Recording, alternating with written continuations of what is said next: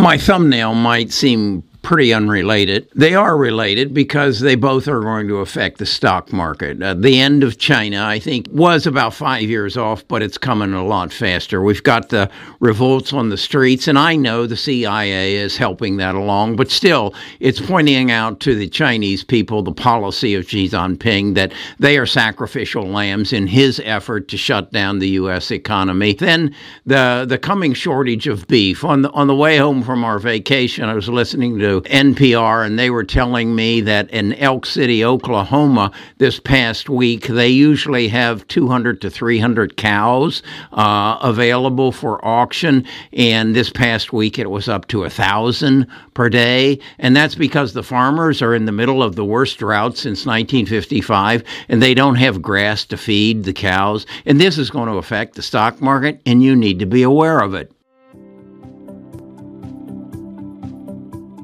Best of Us Investors presents Kerry Griegmeier.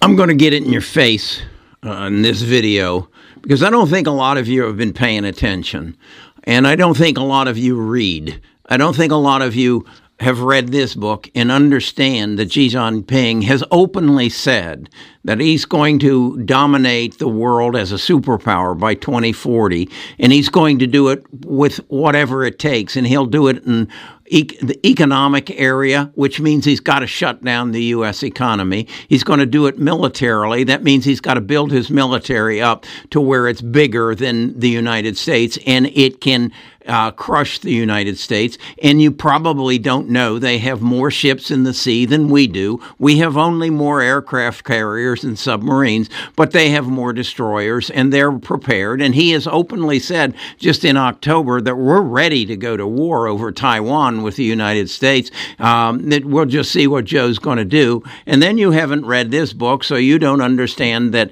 how China runs its businesses, its companies, its mental attitude towards business and fairness and honesty. You don't understand what's happening. And when I say China was going to collapse, and I've done 42 videos on it and over the last 2.5 years, and you're still in Baidu, you're still in Apple, and you're still in Tesla.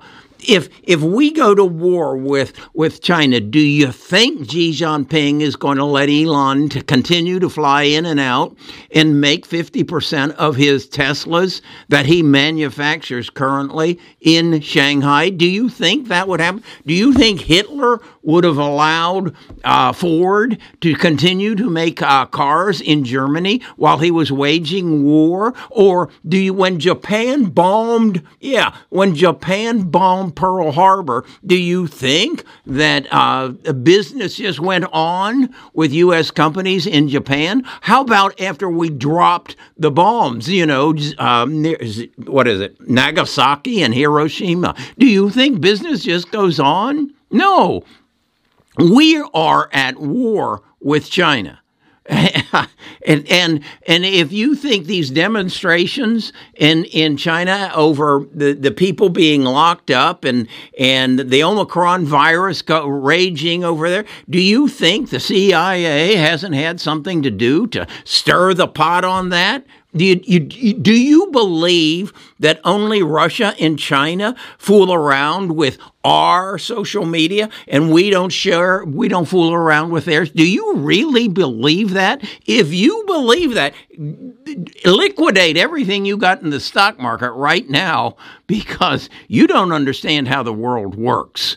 Then I said in my video, there's a shortage of cattle. What does that mean? And what the hell does that have to do with China? It has absolutely nothing to do with China, but it has everything to do with the stock market. What's happening right now? We have inflation, right? And that means there are less goods than there are people to buy them. Thus, the prices go up. We have higher interest rates, so the cost of using your credit card is going up. The other thing that really struck me as crazy this weekend was we just beat the drum. The government's got to stop spending money. The Republicans say, God, we're spending too much money. We got to stop spending money. And then we celebrate We celebrate that we had the record Black Friday and we had a record Cyber Monday.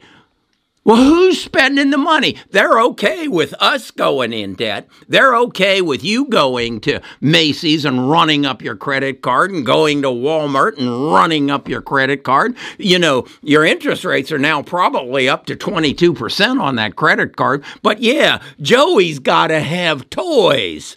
Come on, folks. This world is in debt up to its ears, and that balloon has to burst. You know, when the cryptocurrency went from $1 to 60,000 per coin, you know that people borrowed against that gain.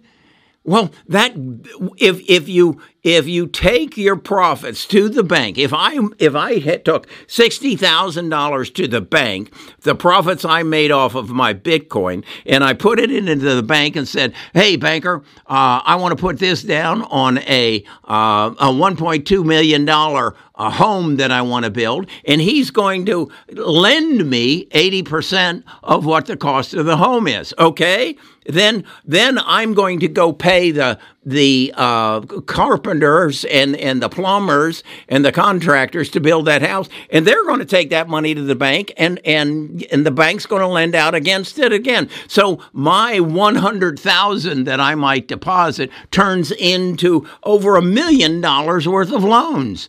Our country is so deep in debt. And our U.S. debt is $30 trillion. God only knows how much our consumer debt is. I'll look it up on the debtclock.org. But the reality is we are going down a path that is self-destruction. So let's get back to the cattle. The farmers in the West are in the biggest drought they have been in since 1955. They don't have grass in the fields for the cows to eat. So they got to sell their cows today. They're selling calves that they would have sold 2 years from now that would have ended up in your butcher case, meat case. But they can't feed them. So they are bringing them to market. What is that going to do to beef prices in 6 months? When you go to the beef department, your grocery store, your supermarket, 6 months from now, you're going to be shocked at the cost of beef. Wait a second. The cost of beef's already up because of inflation, because of shortages. This is just beginning. And then there are people that tell you, hey, the interest rates are going to stop going up. And then they tell you that employment is up. There's fewer jobs than there are people looking for them. You forgot about that. Mark Zuckerberg just laid off 13,000 people. That Amazon laid off another 10,000. Those haven't hit the field yet. And then who hires? Do those people just go knock on Amazon's door and say, "Hey, you got a job for an engineer to make your new Digawhopper for your Amazon Web Services"? No, those people are gained by recruiters. These people are high-paid people. And so where do they go to get a job? Are they going to go to your Holiday Inn and say, "Hey, do you need somebody to make beds? Or do you need somebody to serve breakfast in the morning?" No, that's where the employment came, in hospitality and restaurants. Where are the people from Amazon, from Google, from Apple, and from Facebook going to go find work? These people are the people who built that $3 million house down the street from me, who now don't have a job. What's that going to do?